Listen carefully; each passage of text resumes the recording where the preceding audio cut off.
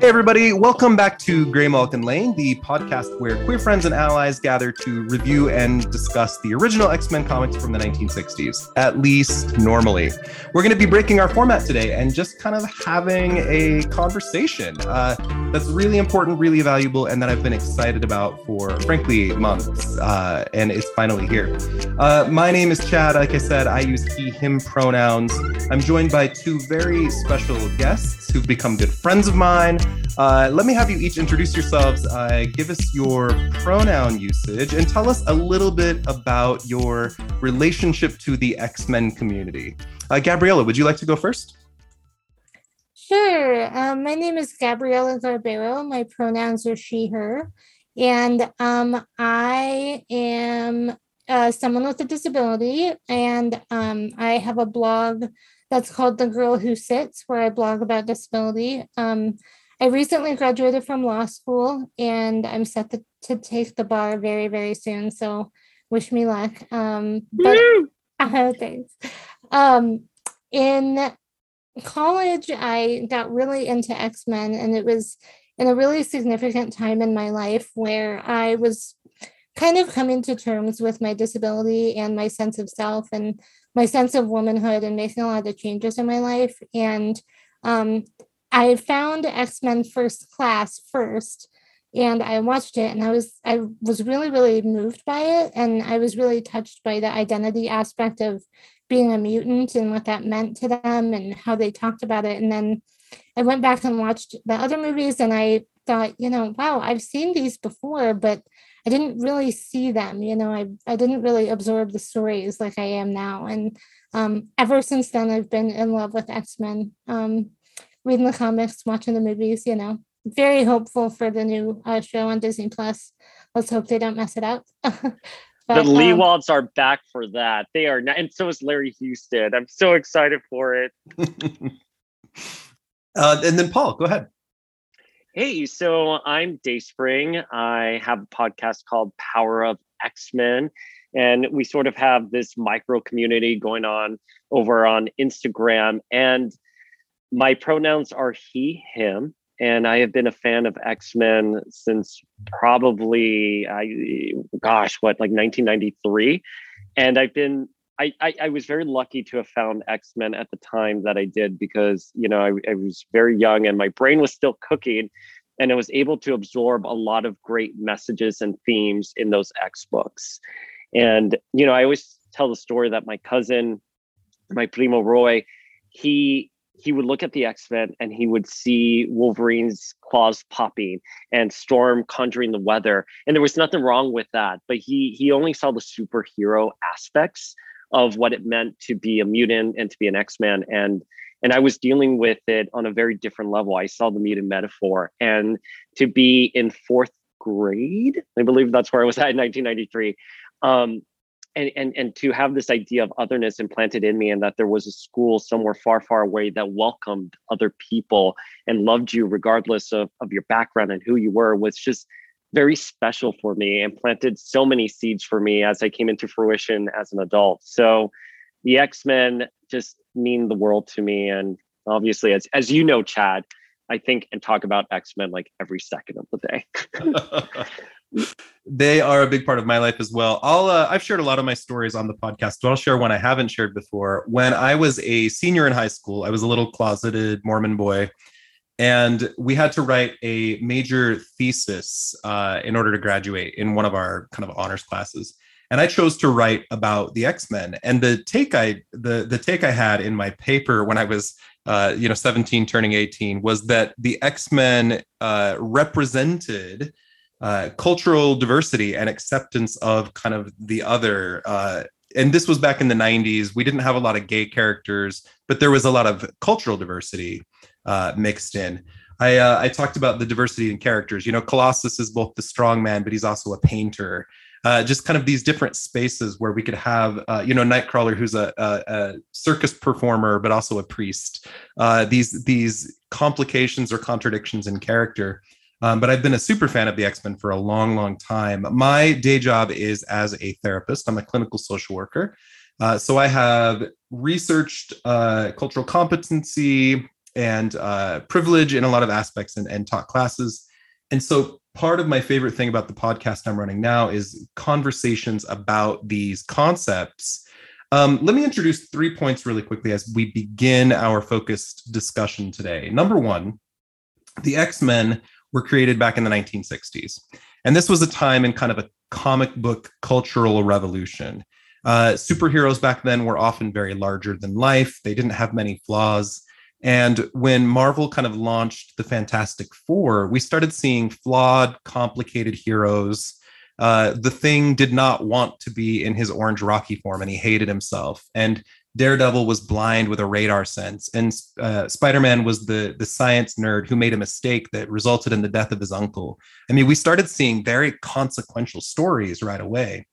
And in the X-Men, we have a number of characters over the years that have appealed to people who don't necessarily feel like they get a voice in other places in the comics. Now, Marvel's done an amazing job of this over the years, but the character number that stands out from X-Men number one as being so different than anything you see elsewhere is Charles Xavier, who is bald, who has the strongest mind on the planet, and who is in a wheelchair. And we're going to talk a lot about the concept of ableism, which brings me to the second point before we define that. We do have sliding time here in Marvel world, right?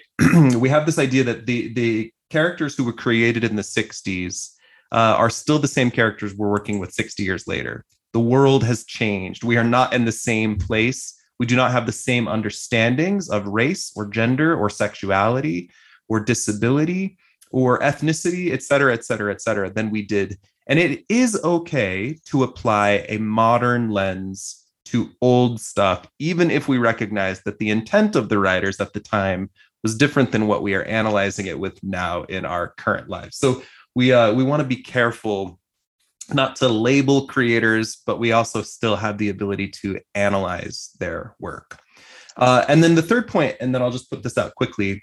We recently had a couple of conversations on the podcast about the character El Tigre in X-Men number 25 and X-Men number 26, who is a Central American character who has some problematic portrayal issues. And as I emphasized in those issues, it's, again, okay to analyze with a critical eye, but I do think it's very crucial to have people who have some of the same cultural background to be the ones leading those conversations.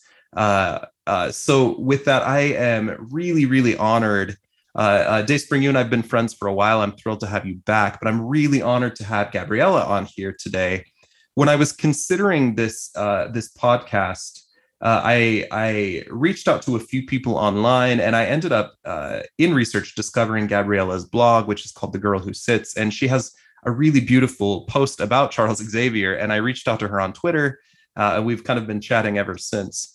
Gabriella, if you are willing to, let's begin with the concept of what ableism is. Despite frequent conversations, I think a lot of people don't really understand this as a concept. It's relatively new to a lot of ears. So let's kind of begin there.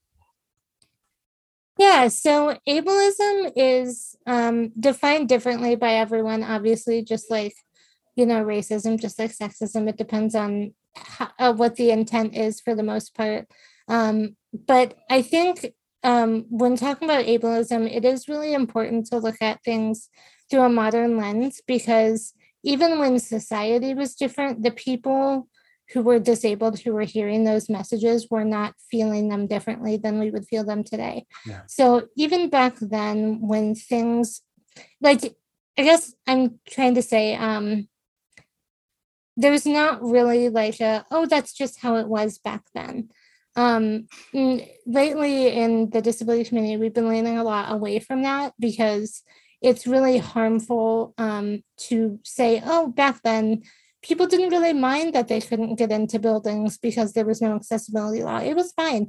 People were fine being in bed all day because nobody had a wheelchair. People were fine, being excluded if they didn't act quote unquote normal. They were fine with it. That's just how it was, when really now we're starting to unfold how it was for people back then. And there's a lot of trauma that was never talked about back then. A really good example that I just wanted to talk about was the X-Men started in 1963.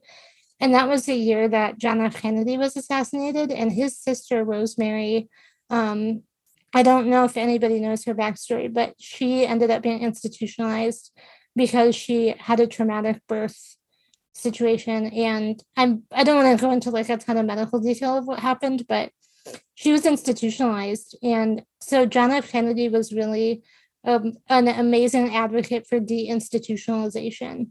And so that was kind of when things started to come out, as far as, hey, maybe it wouldn't be best to send your kids away if they're disabled. Maybe it would be best to leave them in the home, or to send them out into the community, or to have them, live a pretty normal life.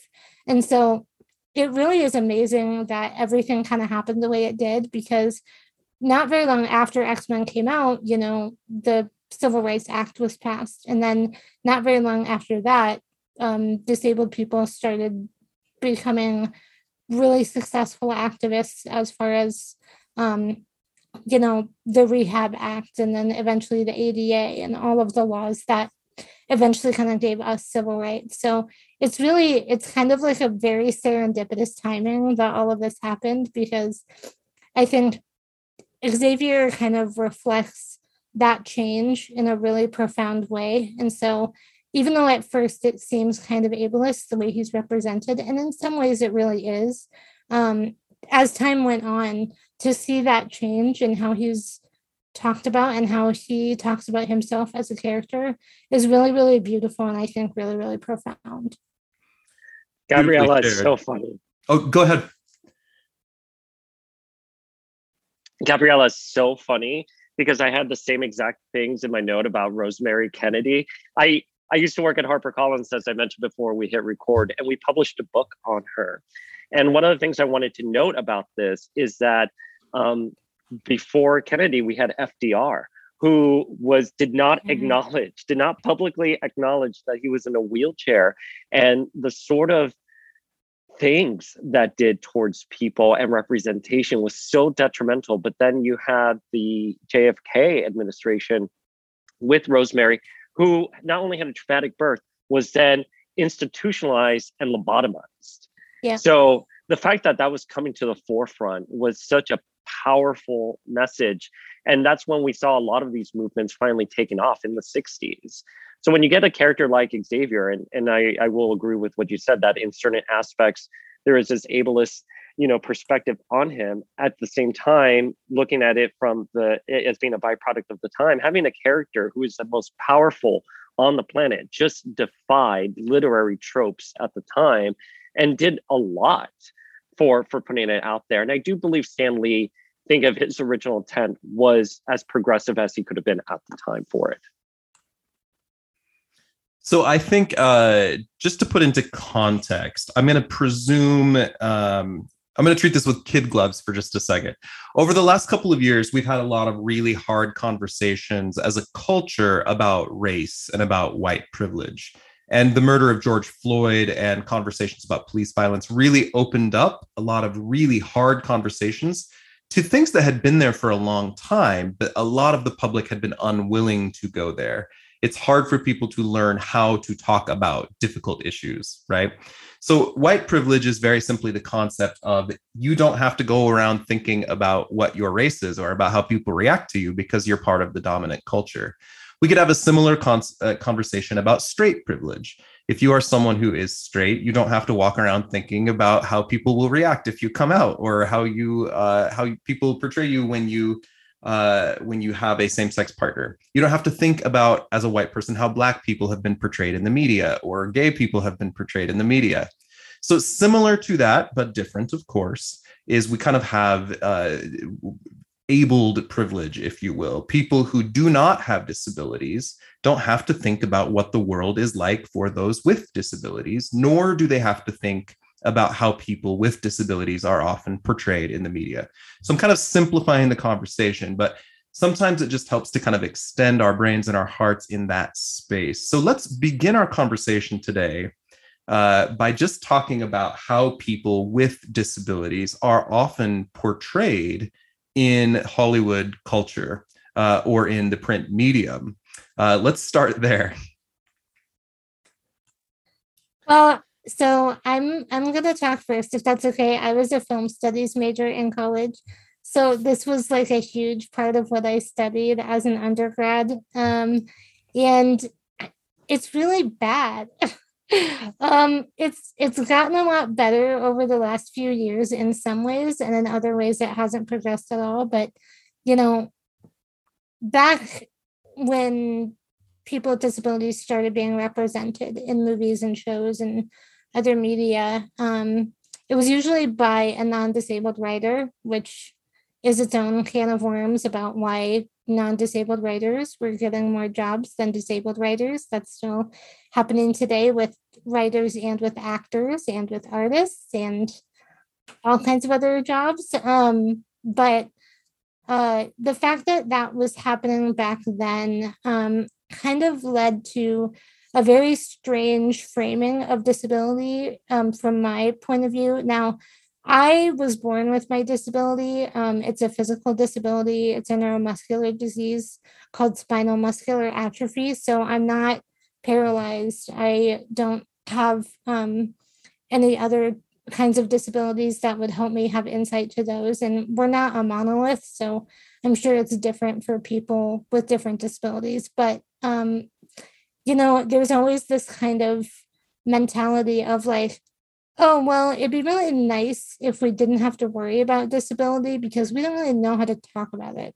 And so, in X-Men, especially, like there are times where Professor X would astral project and he would not be disabled when he's actually projecting. And it really seems like a shortcut to just not have to worry about the disability when really there are a lot of ways that you could worry about the disability and not have it be the central focus of the story. But because people are not used to dealing with it, they kind of make it into a central issue. It's sort of that issue of you see disabled main characters sometimes, but the story is always about their disability almost. It's never really about other aspects of them and other identities they have primarily. And I think that problem still persists, but I do think it's getting a lot better, in part because of the internet and because, people have blogs now. I have a blog now. I blog about my disability all the time. I talk about what my life is like. And I'm not institutionalized. There are way fewer people in institutions now. So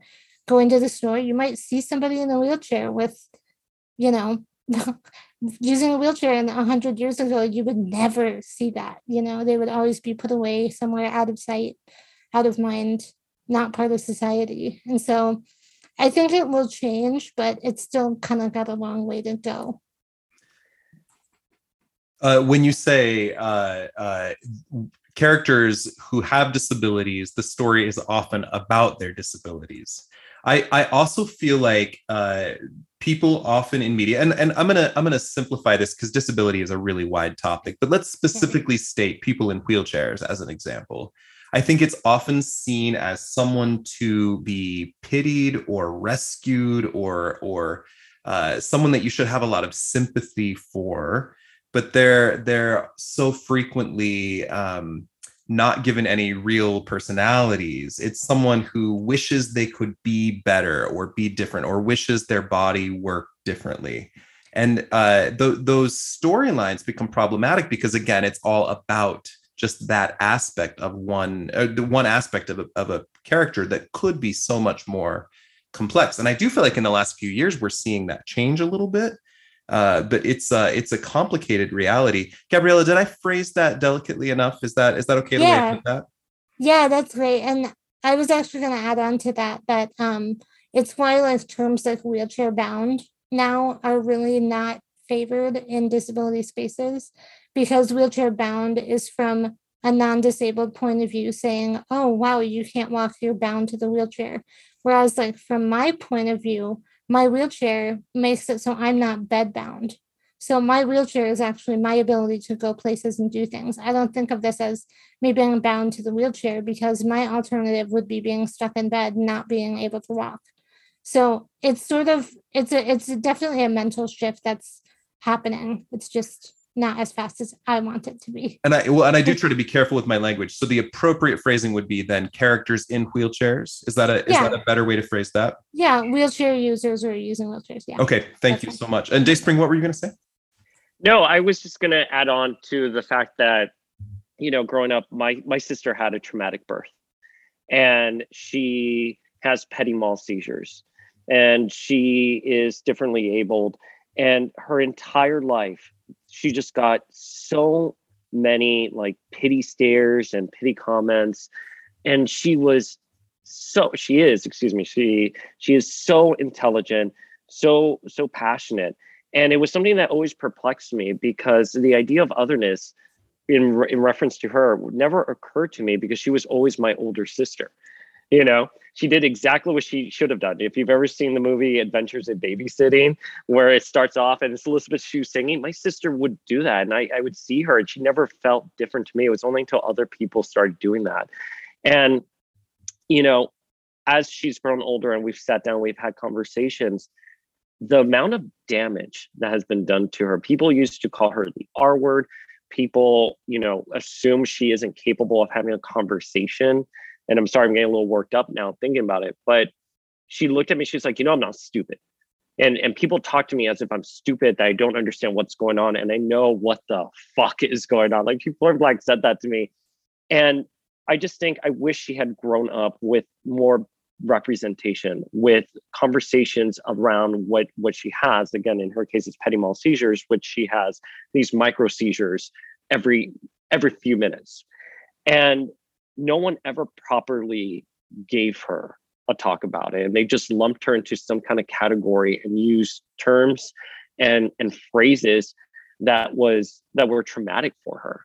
And even when I talk to her now, I have to like, certain words that were considered acceptable in the 90s are far from acceptable and did so much damage to her, and she just accepted it. And it just infuriates me that there's not a lot of people out there who think about what their words do for other people and how they can't at least be aware of it. If that makes any sense. Gabriella, did you want to comment on that at all? No, I can relate to what you're saying. I feel it.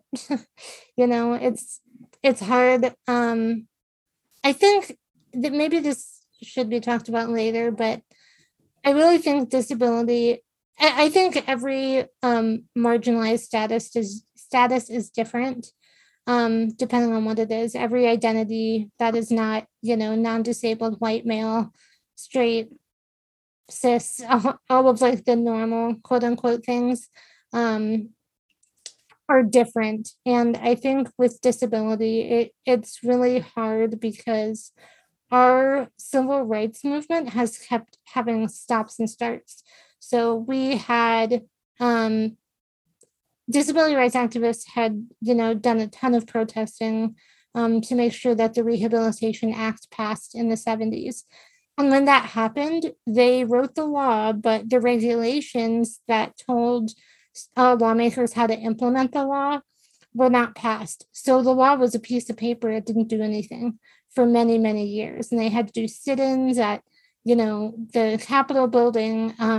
If anybody wants a really good recommendation of learning more about that, the movie Crip Camp on Netflix is amazing. It talks all about that, but they were climbing up the Capitol steps out of their wheelchairs, just army crawling up the steps to do a protest. And that kind of thing was really necessary back then because we didn't have we didn't have the ability to go places, we didn't have any kind of freedoms or anything. And I think now, growing up the way I've grown up, I've been very lucky, but even as I get older, I've seen, it was really harmful looking back at my elementary school pictures and seeing the class photo where I'm way off to the side because they decided to do it on bleachers, which makes no sense, in the middle of the bleachers. So I couldn't be up against the side. I had to be way off to the side or way in front or not lined up with everybody.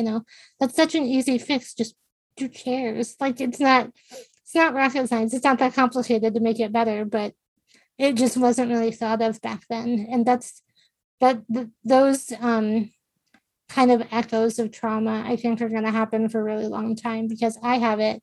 If I ever have kids, they're going to probably find out I went through all that. If they're disabled also, they're going to know that that's part of their history. And, I know what the generation before me went through. And I think knowing that and knowing that there's still so long to go before people with disabilities are really treated equally can be really overwhelmingly stressful, especially when you're a disability activist and you're trying to help move things along and it's just doesn't always work. That can be really frustrating. So I understand them. And you realize that the government has absolutely no protocol or sense on how to manage things like this, because every case is unique, everything is different. But in the case of my sister, and we're from Florida, so there's a lot of obstacles there. It just baffles me, when she goes to a doctor and the neurologist will fire her as a patient. And because she's being whatever she is, she's being meticulous. In my sister's case, she's very meticulous about her health, so she can call a lot. And there's no and when we talk to the social workers, they're like, oh, well, I guess we'll find another one. It's like, what? No, like your job here is to help support and give the resources here. And it's so incredibly frustrating. And it just, it infuriates me so much. So by the way, in reading your blog, I just, the blog you had about marriage proposal and getting engaged and your anxiety surrounding that. I mean, I thought it was just so beautifully done about how this is supposed to be the happiest moment of your life, but now you have to fear that these rights or the support that you're getting is going to be taken away, and this is helping you live. It just, thank you so much for having such a strong voice. Oh yeah, well, thank you for listening, and that's why I love doing things like this, because X-Men and things like X-Men, where I feel like there's good representation of disability, helps take my issues out of myself and externalize them and see like, okay, this works, this doesn't work, let's try this. And I think when you're thinking about yourself and the trauma that you're going through all the time, it becomes just completely demoralizing, where when you can externalize it and kind of see from a more objective point of view what needs to happen and what effects certain kinds of language have on people, it can be really, really beneficial for you as a person and as an activist moving forward too. But even go ahead, Despy. Oh no, I was just going to say, like, even the blog post you had about, and I'm sorry, I don't remember the name of the treatment, but instead of it being a spinal injection, it was now coming in a pill format, and you were confronting these ideas of what it means to be cured, and how even that applies to the X-Men. Yeah. And I mean, I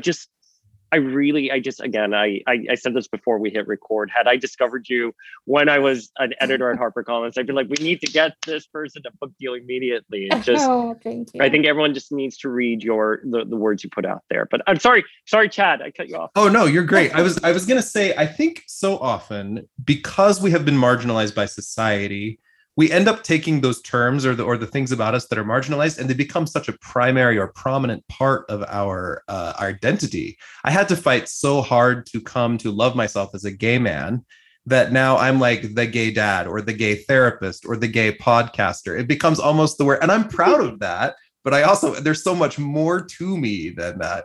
And Gabrielle, I don't know what that's like for you at times. I mean, you are a budding attorney and a talented writer, and you have a vibrant love life and family and all these things. Do you ever feel marginalized as the person who's speaking about disabilities? It's gotten better as I've gotten older. I'm not going to tell my entire life story, but this is kind of relevant to X-Men also. So when I was in college, I wanted to be a filmmaker. And so I started doing the film program, and it was really difficult because I was in mid-Missouri. There was nothing going on. Like there was no ability to like really turn that into the kind of career that I wanted, at least. I know people have been successful, but I'm not trying to talk bad about my college, but it was sort of a difficult situation for me because I wanted to move out to California, and I wasn't able to because Medicaid does not transfer state to state, and I need Medicaid for a lot of my health stuff and for my caregivers. And so there's no transfer system. So if I wanted to move out of state, I would have to start over, get on the waiting list for Medicaid, and then get on the waiting list for whatever waiver program they had, which might not have given me enough care. So it's a whole issue that I was running into, and I got really, really depressed, and it was probably the lowest point in my life. And when I was in college, I decided to do study abroad, and my parents helped me a lot with it. And it was on the plane to Greece, where I did study abroad, that I watched X-Men First Class. And then when I was on my way there, I was like, oh, this is kind of cool. Like, I like that Mystique has a story about being proud of being a mutant. That's kind of cool, like interesting, as like a very surface level analysis. And a lot of things happened to me on that trip. A lot of the things I went through really helped me solidify my identity as somebody with a disability, and that wasn't something that I needed to hide or be ashamed of. And then on the way back, I watched it again, and it was a completely different experience watching it. Like, I was like, oh my, this is talking to me. And going through and watching all the old movies again, the whole Cure storyline, I was like, how the hell did I watch this as a kid and not see it? Like, how did I just graze past it and think, oh, I like Bobby, he's pretty cute, or like, oh, how did I like Rogue's hair? It was such a surface level viewing. And as I got older, I just really started appreciating it a lot more. That, and the fact that none of the mutants are like a monolith, just like disability. So one of the big plots in X-Men First Class is Mystique has a different experience as a mutant than like Hank does, and then Charles does. And at that time, Charles is able to walk. So he is just pure privilege. Basically, he is rich, he's white, he's straight, he's cis, he's non-disabled, he's kind of able to do all these things, and she's none of those things. And so it's kind of a different experience for her as a mutant. And I really deeply felt that. And I felt that kind of speak to me deeply about how I feel about being disabled, and how the people who I had been talking to about disability really did not get it. It was, people like Charles who were like, yeah, I've gone through issues too. It's really hard. And it was like, yeah, but you haven't been denied entry places. You haven't been denied service at nail salons. You haven't gone to a birthday party and found out you couldn't go into the building because there were steps, and that's illegal. But who are you going to tell? Because there's no hotline and they don't really do anything. You can call the Justice Department, but they're not going to do anything about it. Like situations like that, where the amount of issues I have gone through were so different than the people around me, that thinking of myself as a mutant really helped me see, okay, so I'm not wrong to think these things. I'm not wrong to go through them. I'm just different, and people don't get it. And that's not my fault, but I can help explain to other people what my experience has been like. And that can be where I focus my energy, rather than masking and trying to hide a disability that, if you look at me, you can see it's there. It's not hideable. So there's a thing about mutants, and of course this is a fictional universe, but they come from every walk of life. Mm-hmm. It's every socioeconomic status, every race, every country, just like queer people, just like disabled people. We come from every corner, just like transgender people. Mm-hmm. We come from every corner. And one of the big messages of the X-Men is learning how to love yourself, which often means leaving people behind that have hurt you and forming your own family. So if we focus on Charles Xavier for a few minutes, and I'm going to be transparent, this will not surprise anyone, but I am not a large Charles Xavier fan. In fact, we've often... Okay. It's okay, me either. You're fine. We've often, my co-host Heather sings her little Charles is a dick ditty every episode, and we often call him the true villain.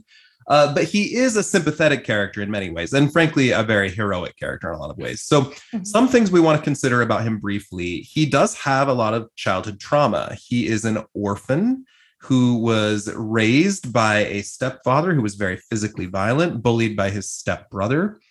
He is a veteran who saw a lot of combat and a lot of death. He's also a character of a lot of privilege. Now, he lost the use of his legs, the canon is, after he fought the villainous Lucifer in Tibet, and a large stone slab dropped on him, and he ended up in a wheelchair. And one of the conversations we've had on the podcast, in the early 60s books in particular, he will sometimes think of himself as a cripple or as lame or as hopeless. He very much envies the students the use of their legs. Sometimes he's lusting after Jean Grey, doing things. But it's almost as though he has accepted a station in life that is less than, because he's grieving the use of his legs and their loss. Now, as an individual, he needs to be able to grieve, of course. And he's also a very powerful, strong character who is very capable in doing a lot of things. Now, we want to note, as we analyze this fictional character, he's being written by able-bodied writers, which is where some of the problematic portrayal comes in. But we see a lot of images in the original books with Charles being kind of lifted around by Jean with her telekinesis, or carried by the angel or beast, even as he's fighting these major villains with this crazy powerful mind that he can shoot into space and erase people's minds and memories with just a thought. So he's extraordinarily powerful, even though he's often shown as very helpless and kind of self-hating, frankly, at times. So let's talk about this portrayal of a character like this in the 1960s. What does it mean? What are the problems? How do we feel about him? Do you want to go first, or do you want me to? Gabriella, why don't you go first? Yeah, go first. Okay, so I, for one, kind of like that they don't make his entire story about trauma. I think that story is really overdone for the most part. There is a way that you can go through life without focusing on your disability and what it takes from you every single second. Now, that doesn't mean you have to be like rainbows and sunshine all day long, but I think there's too much of a focus on disability from a non-disabled perspective, which is, oh no, I'm disabled as opposed to being able-bodied, and think about what I could be if I was able-bodied. Like, everybody has those thoughts, but if they're encroaching into your daily life to the point that you can't function, then you need to see a therapist. Like, you gotta get that figured out. You're not gonna be a happy person. You're not gonna go through life in a good way. And I think it's just like we are weary of the gay story being told in that way. It doesn't always, I don't want to see characters constantly contemplating suicide and being bullied. You just want to see them loving themselves. It's an overdone story. Well, you want to see that evolution. I'm so sorry to interrupt. You just want to see that evolution in the narrative of a character, right? I mean, growing up, seeing all these LGBTQIA plus stories that I would either read about or watch on a VHS I got Blockbuster, and it dealt with coming out over and over again. It's like, well, what else is to this character? Like how it should flesh it out a little bit more. So I agree. Gabriella, continue. Yeah, I forgot my train of thought because I'm so sorry. What you were saying. That's okay.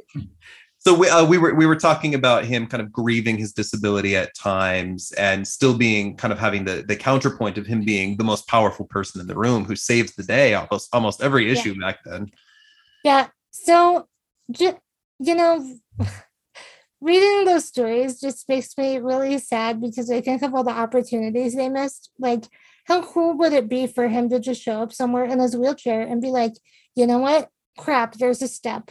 All right, well, I'm just going to actually project, be right back. And then that to be the story, rather than, oh, well, I'm a cripple. I can't.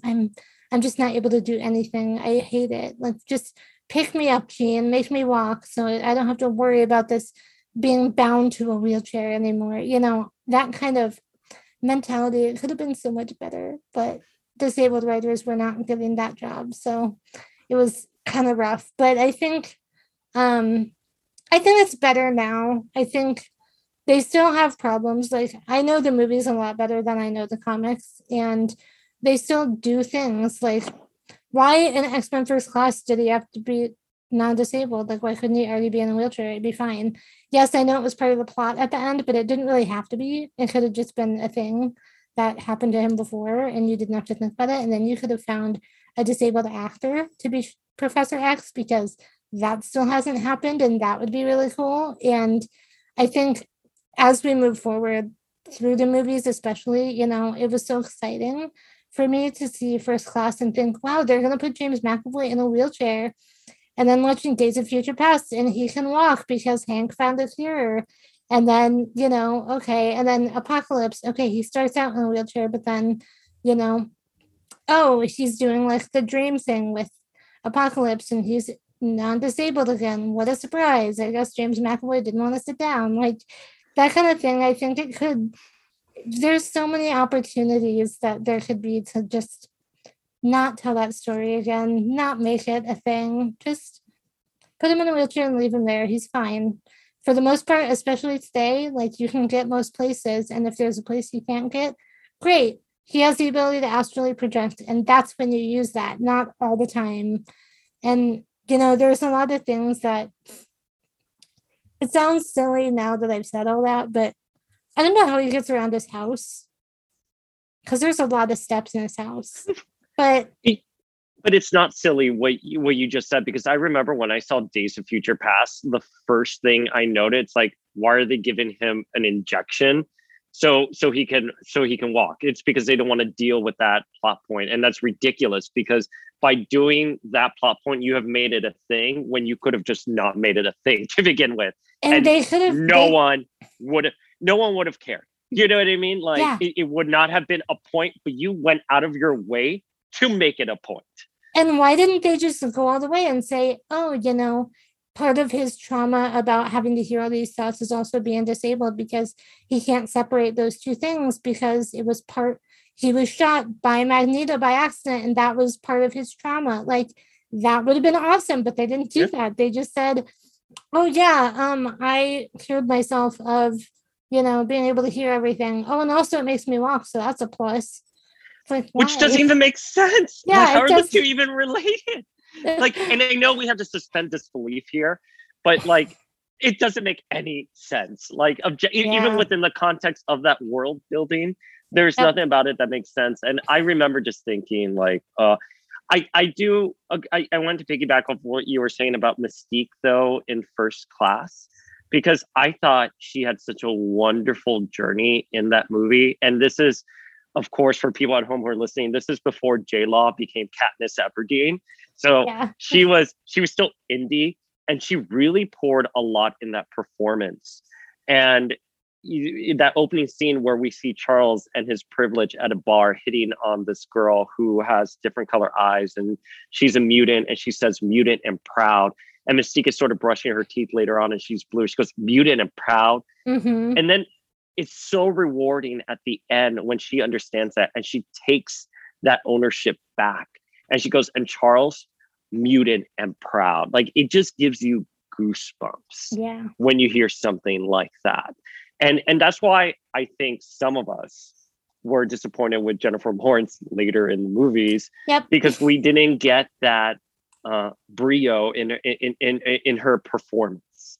And to the point that these rumors that she didn't even want to be painted blue, when you're like, but that was the entire point of Mystique, that she wasn't passing, that she didn't have that privilege, and yet she can overcome that and embrace it as not as a flaw, but as a strength. That's something that makes her unique and powerful and gives her agency of her own story.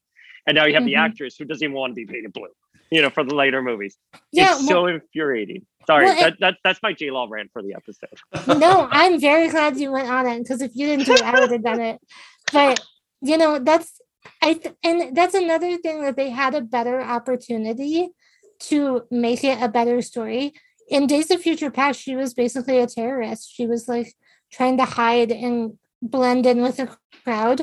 That would have been so profound if they had even mentioned that she did not want to look like a human, like a non-mutant, I guess. And if she had said at any point, like, I hate having to put on this skin, or like, I hate having to look normal or something, it would have sold it for me. I would have been like, yes, dude, that was such a good turn for the character to have to take, because so often when you have a disability, you have to hide it in certain environments, or you have to play it off in certain environments, or you have to, you know, not be in the way, or not. Like, one thing that I just want to bring up is growing up, when you go to restaurants and you have a wheelchair, your wheelchair always sticks out and makes the waiters trip. It's just like a thing that happens everywhere, because they always cram in more tables than they should into a restaurant. And I remember growing up, I always felt like I was in the way. Like I always felt like I had to pull in further. And there were some times where I'd be eating and my mom would be like, why are you sitting like that? Because I would be pushed into the table until the table was like hitting my stomach. Like I would be just all the way in so that nobody would trip behind me. And finally, when I got to be older, I was like, you know what? I'm sorry, but like it's their fault, not my fault that they don't have room. I'm not trying to like make anybody trip, but if they don't want to trip, maybe they should move the other chairs out of the way, or if they maybe there should be a bigger issue that shouldn't be me, trying to hide my disability. And that kind of thing, like that's a very real story for me. And I think they could have done so much with her story that they just didn't do. And I think it's because they didn't know how. They didn't know how to make a woman confident and not looking like the societal norm of being really, really pretty and blonde. So now, on the flip side of that, I don't know Jennifer Lawrence, but if I had to sit in that chair and get my skin painted blue for 7 hours a day for 6 months at a time, I can only imagine what that would do to my skin. But the technology has changed since Rebecca Romijn Stamos. Focusing back on Professor X. So we just kind of focused on the problematic portrayals, but let's focus on the other side. Here is this character in a wheelchair who is often the one that saves the day, often harshly. And I'm not a big fan. He would come in and like wipe their minds or erase their memories sometimes. He shot his brain across space to summon the stranger one time when they're fighting bad guys. But he is the most powerful person in the room. He is the orchestrator, the funder, the backer, the trainer, the teacher, the father figure. He's the central character in those original books.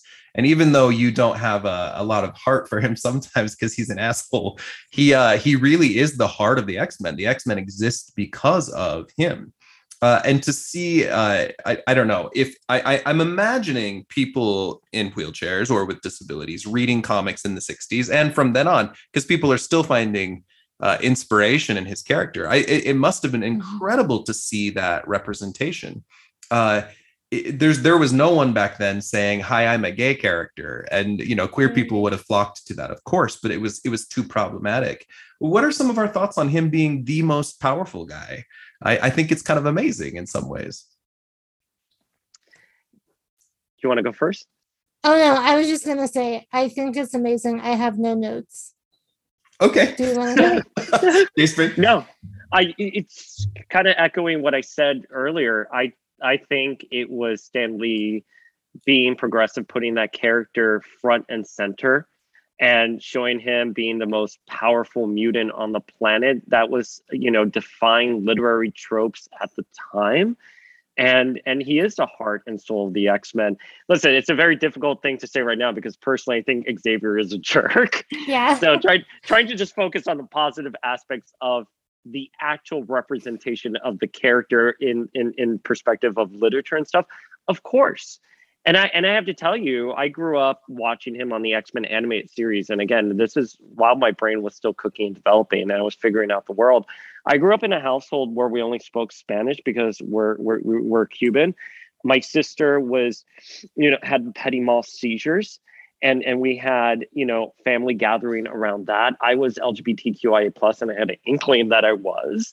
So seeing the X-Men, specifically Xavier in a wheelchair, it felt very normal when I was seeing that in terms of representation. It did not feel odd at all. So I think that was great that was out there for a certain generation to see, and to see that someone was very capable and they weren't defined by any hurdles or disabilities in their narrative. And in fact, I'm trying to think with the animated series, and again, forgive me because I do have my brain fog today.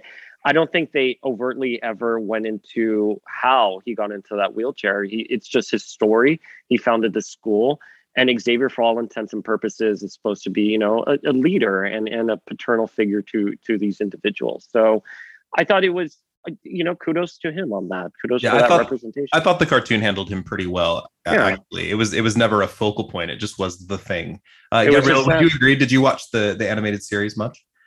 So I didn't. I tried before this recording, but I did not have time. Oh yeah, so, it's okay. It's long and it's boring sometimes. But yeah, I will before the reboot or whatever it's going to be. Yeah. Oh my God, we all have to watch it together. I watched it with my children for the first time this last year, and it was a lot of fun. Now, we also just got through an arc, and this will just be a brief mention. There's 3 issues. I think it's 24, 25, 26 in the X-Men, where Professor X has designed himself a set of walking leg braces that allow him to walk around. And in 2 issues in a row, he puts on these ridiculous disguises. In one, he looks like the Invisible Man, covered head to toe, and in the other, he looks like a sea captain. And he, instead of using his powers, he just kind of sneaks up on the villains and tries to be their friends, and then he zaps them with his mind. And then the 3rd time they show the braces, he's trying to demonstrate them for the students, and they malfunction, and he falls down the stairs, but a pair of mechanical tentacles comes out from the wall and grabs him, and he's like, I'm fine, I designed these tentacles here just in case I fell. It's such a weird brief bend for the character. I don't know if you guys have any thoughts on that, but it's a very strange arc for him. One of the things that's always bugged me with the X-Men, and not specifically this moment you're talking about, but Jean Grey's funeral, where Hank is wearing a rubber mask to hide his beastly self. I'm just like, sometimes they just wave their hands and they're like, oh, my mutant powers or anything isn't a thing in this situation. And it's sort of what you were saying, Gabriella, about there's situations where you've worked so hard to have agency over yourself and your story. And I've had to walk into situations being LGBTQIA+, where I felt I've had to temper down who I am. Mm-hmm. And it feels so wrong. And, I think about the scene with Beast, where it's like, you can just put on your mask and go to a funeral. But like, the more interesting aspect of it is seeing Beast being who he is and showing up to a funeral and navigating that. And I can't help but wonder, that would have given me a lot more life lessons and tools for me growing up, had I seen a character be able to deal with that. And I know we're talking about cisgender white guys who are probably writing these X-Men, these characters, that they had I do think their heart was in the right place when trying to tackle ideas of otherness, but just didn't quite nail those fine nuances that define us and those micro traumas that we still carry with us, unfortunately, till this day. Even when we're with like-minded individuals, I'm still cognizant of what I am and my energy and what I put out there, that I wish we wouldn't have had scenes where Xavier has leg braces or takes an injection, or they wear a rubber mask, or Nightcrawler, I think, had like a hologram. The image inducer. Image inducer, so he can pass through society. It just, in real life, there are people who just don't have the ability to pass as normative, or in my case, heteronormative. And it just, I wish those scenes didn't exist. Now, in reference to Xavier and in universe, on point. Of course, he would build tentacles and be like, "Don't worry about it. These tentacles coming out of the walls. Ha ha ha! I did this on myself." Like, of course, that's such an Xavier thing to do. One more Xavier story I'll throw out there, and this is maybe the most jarring from the original run. The X-Men are fighting Magneto. Xavier stops a bomb from exploding, and he loses his powers, quote unquote. And so for an entire issue, he has the teens like bring him tea. They're like lifting him in the air, covering him in blankets, taking care of him. He's entirely helpless. Then they rush off to space to fight Magneto and almost die. And he saves the day, Professor X does. And when they get back home, in the final panel of the issue, he goes, "By the way, I was just kidding. I was never sick. I had my powers the whole time. This was a test." And I'm like, oh, you fucker. Like, when we read this on the podcast, we were like, oh my God, that's so terrible. I like that he's complex. I like that there's multiple layers to him. One more thing I'll throw out, and Gabriella, let me ask your point on this, or maybe we've kind of already covered it. Xavier is clearly one particular character that does not like being in a wheelchair. Mm-hmm. He seems to not like his disability. He does his best, but he has been cured and paralyzed and cured and paralyzed and killed and resurrected and has currently has his ability to walk again. What's it like? I don't know if you have an answer to this or not. What's it like seeing this character go through these changes multiple times, gain the ability to walk and lose it over and over across the decades? Yeah, so this is going to be a roundabout answer, but it is an answer.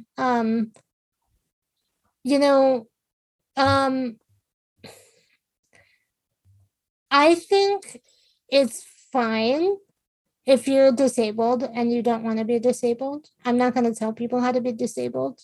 I think there are a lot of issues that you have to work through in a way that only you can with coming to terms with your disability.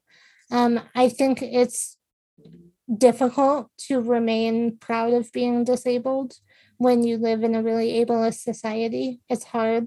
A lot of times I think it would be a lot easier to just not be. And you know, I don't really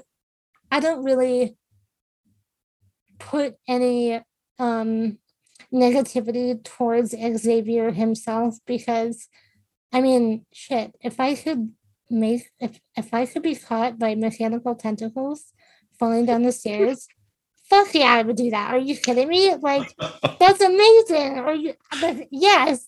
And I think that'd be so cool. But I think what it's done as then this, I don't think this can just be blamed on X-Men, but just as a society, there are a lot of pure storylines, a lot of people becoming victorious over their disability and not having it anymore, or becoming victorious and having to deal with it less or whatever. And I think that's done is it's caused really unrealistic expectations for treatments and for other medical changes. Like my treatment that I've been on for just over a year now, it hasn't really done a lot for me. And it hasn't done a lot for a lot of people. And a lot of them were very upset about it because they thought they'd be able to walk by now. And that kind of disappointment is debilitating. And it's very upsetting when you feel it. It's very upsetting when you think, wow, I can be normal. And then you're just not. And yes, that needs to be fixed with therapy and that needs to be fixed individually. But society could also do a much better job of not having normalcy be the goal, especially when it's a story like X-Men where why would you want to be normal? You can have superpowers, you know? And I do just want to point out, when he got his powers taken away, did he also regain his ability to walk? No. Curious. I wonder why. I wonder why they put that in Days of Future Past then, that it was like the same thing. It's almost like there was an agenda to not have him using a wheelchair anymore. It's almost like they did that on purpose, but I don't know. I'm not a writer. Who knows? I'm sensing sarcasm, Gabriella. That's my superpower. My sarcasm detector is going off. Now, in the current X-Men books, and this is my next question, we have characters that can be resurrected. So death has been removed from mutants. If you die, you can be resurrected in a new body.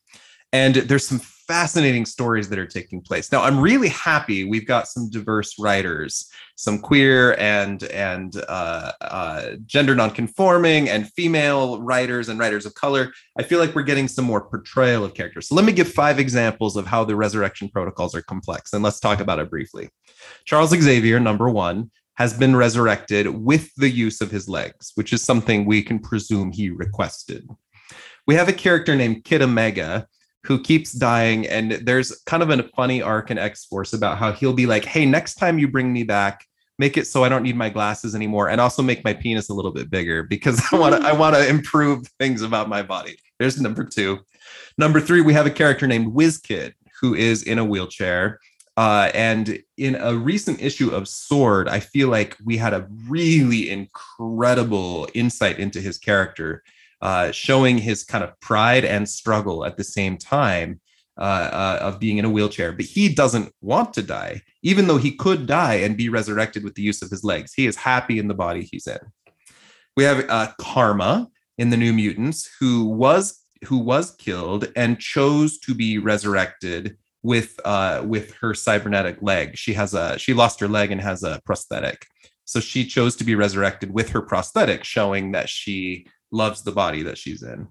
And then finally, we also have in the New Mutants a character named Cosmar, who is kind of trapped in what she considers kind of a hideous appearance, quote unquote, and has asked for the privilege of being able to die so that she could be resurrected in a better body. So I'm kind of tying all this up together to show the complexities of the types of stories we're telling, and how I love that we have a lot of different representation from different types of characters and different relationships with their bodies or these protocols. Let me hear some of your thoughts. And if you want to bring in other examples, of course, that's fine too. But let's hear some of your thoughts on the portrayal of these characters in the comics now in the 2020s. Do you want me to go first? Yeah. Yeah, I think when I first started reading Sword back when it came out last year, I was so happy that there was a kid like WizKid that was very proud of his body and didn't feel he needed to be resurrected. And I thought that was wonderful. My main qualm, and I love these characters having agencies and being able to decide if they want to be resurrected, with the use of their legs, without any, with however they want to be. I think that's great. I mean, that's the entire point of the Krakoan experiment right now in the comic books. But my main qualm with Xavier, and to swing it back to DC as well with Barbara Gordon, two very big iconic characters who were in wheelchairs are no longer in wheelchairs right now. And I feel like the focus in general of normalcy and this goal that society has is just so unrealistic and so upsetting. A major change for me when I was a feminist study in college was the idea about biological sex, and that, there's only male and female.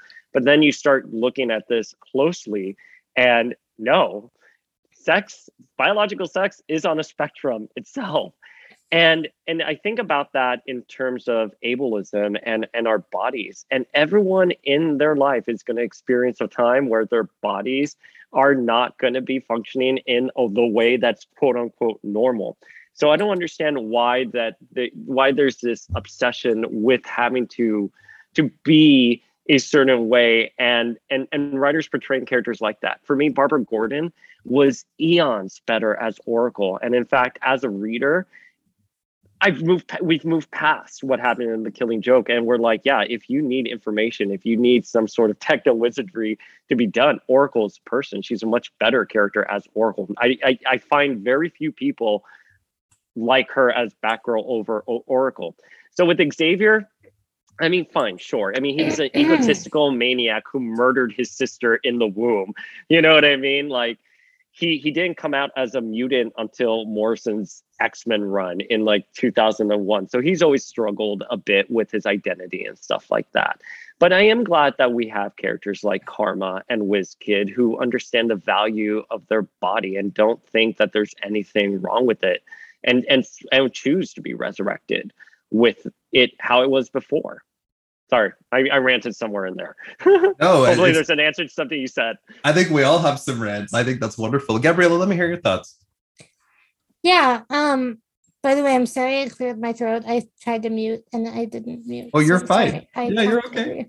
How could you? I know. Audible gasp. How dare you?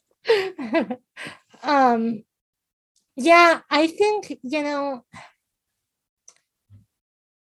the thing about disability that people don't realize is, I'm not going to go full leftist, as my family would say, but it's really the concept of disability is very situational, and it's also very tied down to capitalism, which I'm just going to say really, really quick, which is it's a lot of it is based on your ability to work and your ability to make money. And when society values your ability to work and make money, the people who are not disabled, or who are disabled and not as able to work and make money, kind of defy the promise of the American dream, which is, it doesn't matter where you start. If you pull yourself up by the bootstraps, you can be president of the United States. You can be top of the food chain. You can be anything you want, which, I mean, we know isn't true. And I think the desire to kind of stamp out disability can get to a really dangerous place with eugenics. And not to be too dramatic, but the Holocaust went after disabled people first. Disabled people were who they tested the chemicals on, because they came around and said, oh, we have a school for the disabled. And they got all the disabled people out of their homes and sent them to a hospital, and then they tested out the chemical weapons on them. So that's kind of where I come from. Whereas when I hear, oh, great, you can be dead and reborn as a non-disabled person. It makes me a little bit nervous because I think, okay, well, at what cost though? Like, I don't necessarily think that that part is part of X-Men history, like the fact that they tested the weapons on disabled people, but it is part of our history. And like I know Sure. that. And a lot of people who studied the Holocaust also know that was how it started. And after the Holocaust, after all of those atrocities were kind of discovered, that's when America started saying, hey, maybe we should get our kids out of institutions. Hey, maybe we should do home and community-based services. Maybe we should not hide disability away and make it something that we never see, because we don't really, when society doesn't see something, they don't know what's happening to them. Sure. So when you shut an entire population behind a lock and key, who knows what's happening to them behind the scenes? And I think, not to make it really, really dark, but I'm glad that they're talking about all different choices. And I'm glad that they're putting the choice in the people who will actually have to live with their choices rather than making it just something that happens. Like, I'm glad that, people are able to be reborn with disabilities if they want to, because it puts the onus of control on them. And they're going to be the ones who will have to live with the consequences rather than somebody else making the choice for them, or maybe having it be conditional, like, well, you can be reborn, but you won't have any of your disabilities, or you'll be perfect, and that also is just such an unrealistic concept, because unless you get hit by a bus when you're 25 and have never been sick or had a cold, everybody's going to have some form of disability, because disability is constructed based on the society you live in and based on the needs of the society you live in. So one really good example that one of my law professors uses is, everybody wants to sit down when they work. So offices provide chairs, but you don't view a chair as a special accommodation because everybody wants to sit. But if you're disabled and you go into work and you say, I need a screen reader, because everybody doesn't need a screen reader, you're viewed as different and special, and you're the one who needs an extra help or whatever, and they're free to reject that. So Right. society treats disability in such a different way depending on what kind of environment you're in, that I don't think disability will ever really go away. And so I like that they're talking about it in a more honest way now than they were before. I think wonderful. I'm glad that kids are able to, see the whole breadth of their experience represented. In the most recent issue of Sword, which was so impressive, and Gabriella, did you have a chance to take a look at that issue featuring WizKid? I didn't. I'm sorry. No, it's completely okay. It opens with, and I haven't read it in a couple of weeks, but it opens with the character WizKid in bed, and he's kind of a little queer. He's wearing like tight pink underpants or something, and it shows the process of him rolling over and having to lift his legs and get himself into his chair. But we also get this, like, he's the second in command on a space station, and he's got a lot of trust and power and capability. He's also kind of like a triple agent, and it shows him kind of playing these guys and using his powers to trick them while he's reporting back to the people he's loyal to. It's a really impressive portrayal of a character, and it's showing disability, but also showing everything else about him, from his queerness to his power to his very keen mind and love of self. It's the opposite of the 60s portrayals of Professor X in a lot of ways. Let me ask you guys, and you brought up Oracle, or the Oracle, Barbara Gordon, right? Oracle. A bit ago. What are some positive portrayals of characters in wheelchairs in comic books or as superheroes? Any that you guys can think of? I'm a huge Daredevil fan. There's a bit character in the 80s Daredevil books of a character named Becky Blake, who her disability is really problematically portrayed sometimes back in the 80s. She's only been used a little bit, but she's gone on to become an attorney and one of Daredevil's like very trusted aides in some of the issues. So she's someone that crosses my mind. Yeah, I mean, I want to go back to Oracle because I thought she was absolutely wonderful in the Stephanie Brown Batgirl series. And she had a subplot with Wendy from Super Friends. She was a character only created for Super Friends. And in this iteration of the DC universe, which I'm sorry, DC continuity just all bleeds together in my head, but she is in a wheelchair for this iteration, and Barbara is sort of walking her through it. And I thought that was such a positive, wonderful portrayal of Barbara, showing like, hey, listen, this is how you can get past your negative emotions and your frustrations, and be a superhero. So I've been so disappointed since Barbara has not been Oracle anymore and is now just Batgirl, especially since we had such a wonderful story in the Stephanie Brown series back in I think that was 2009, 2010.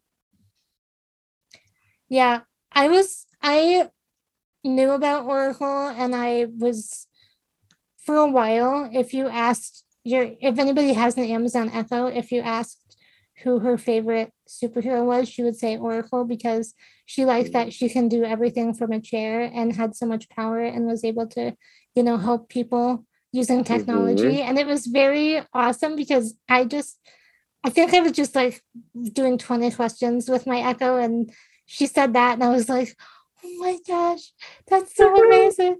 I had a little kid moment where I was like, oh my God. And I called my mom and I was like, Mom, ask your Amazon Echo who her favorite character is. It's so cool. And I was just so thrilled that happened. And then never mind. She can walk now. It's fine. It's just so upsetting. And especially since Madam Web is in a chair, and the way she moves through space and time with her chair, it's fluid, it's beautiful. It's there's no need to retcon a character like Oracle, especially in a medium where you can make up the rules and you can have your own world building. And I think my grievance would be more with someone, and again, I don't work at DC or anything, so I'm just speculating, but I would just assume from an intellectual property situation, people are like, no, we want Barbara Gordon as Batgirl, and she's going to walk and she's going to do all these leaps. And it's that's so insulting because, again, it's this obsession with normalcy. Yeah, and everybody does leaps. It's Batman, of course. She's one of the regulars now. It's boring, It's boring. When you have someone like Madam Web who can literally move through time and space in her chair, and that just looks visually so beautiful and different. Exactly what you just said, Gabriella. Now Batgirl is just Barbara Gordon. It's just another person who does cartwheels in the air, and that's it. What made her so wonderful as a character, what made her stand out, what made her a fan favorite, someone was just like, no, we want Barbara Gordon as Batgirl, and that's it.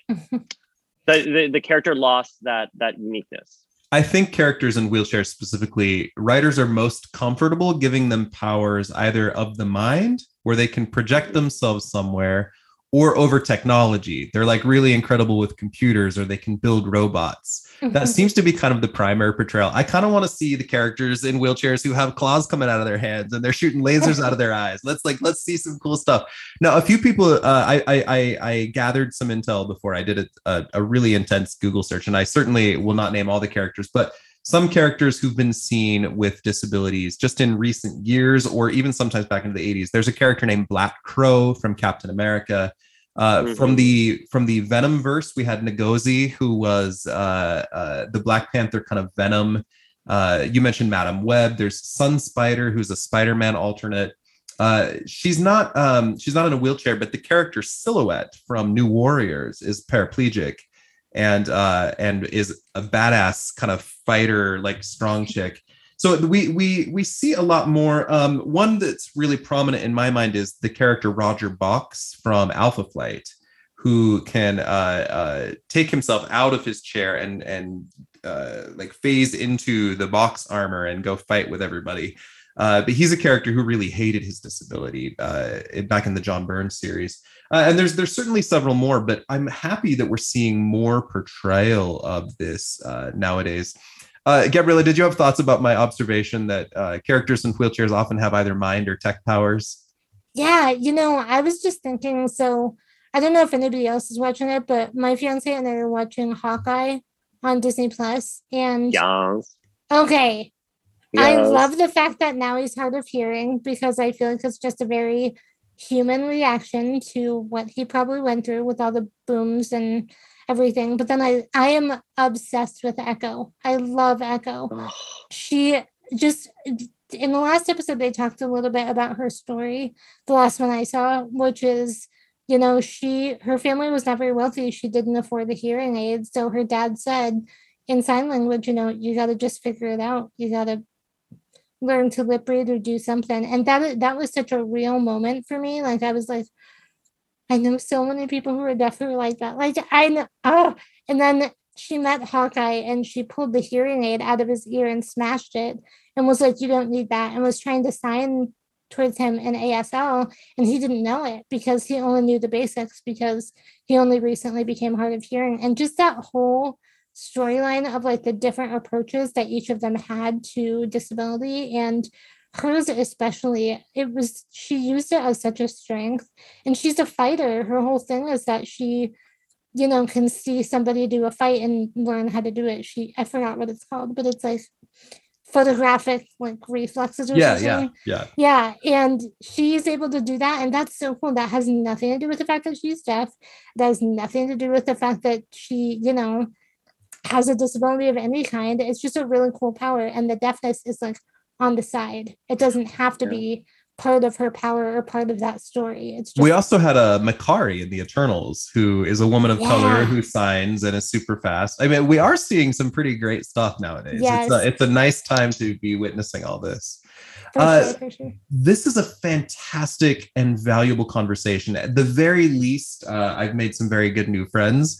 But my hope for this is that we have a lot of people who leave this conversation with a lot of awareness of things, thinking about things in a different way than they have before.